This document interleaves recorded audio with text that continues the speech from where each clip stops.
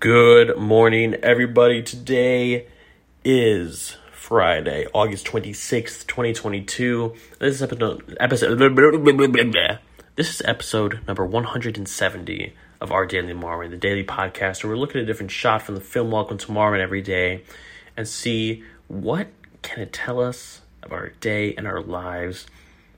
I'm your host, Carl Nowak. And today's shot, we're getting more reactions to the shooting of the woman with the milk bucket. I forgot her name. I'm sorry. I forgot her name. Maybe I'm no better than Hoagie.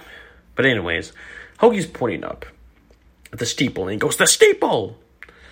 And we see him in a wide shot, and then we pan over, and we see the other women of Marwyn, who are more in close-up. They all immediately pull out their guns and start shooting up at the steeple.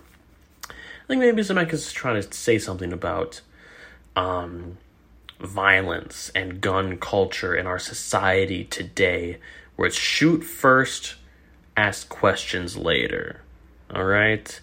And this appears to be a kind of satirical take on that, because these women, they pull out the guns so quickly that it's comical.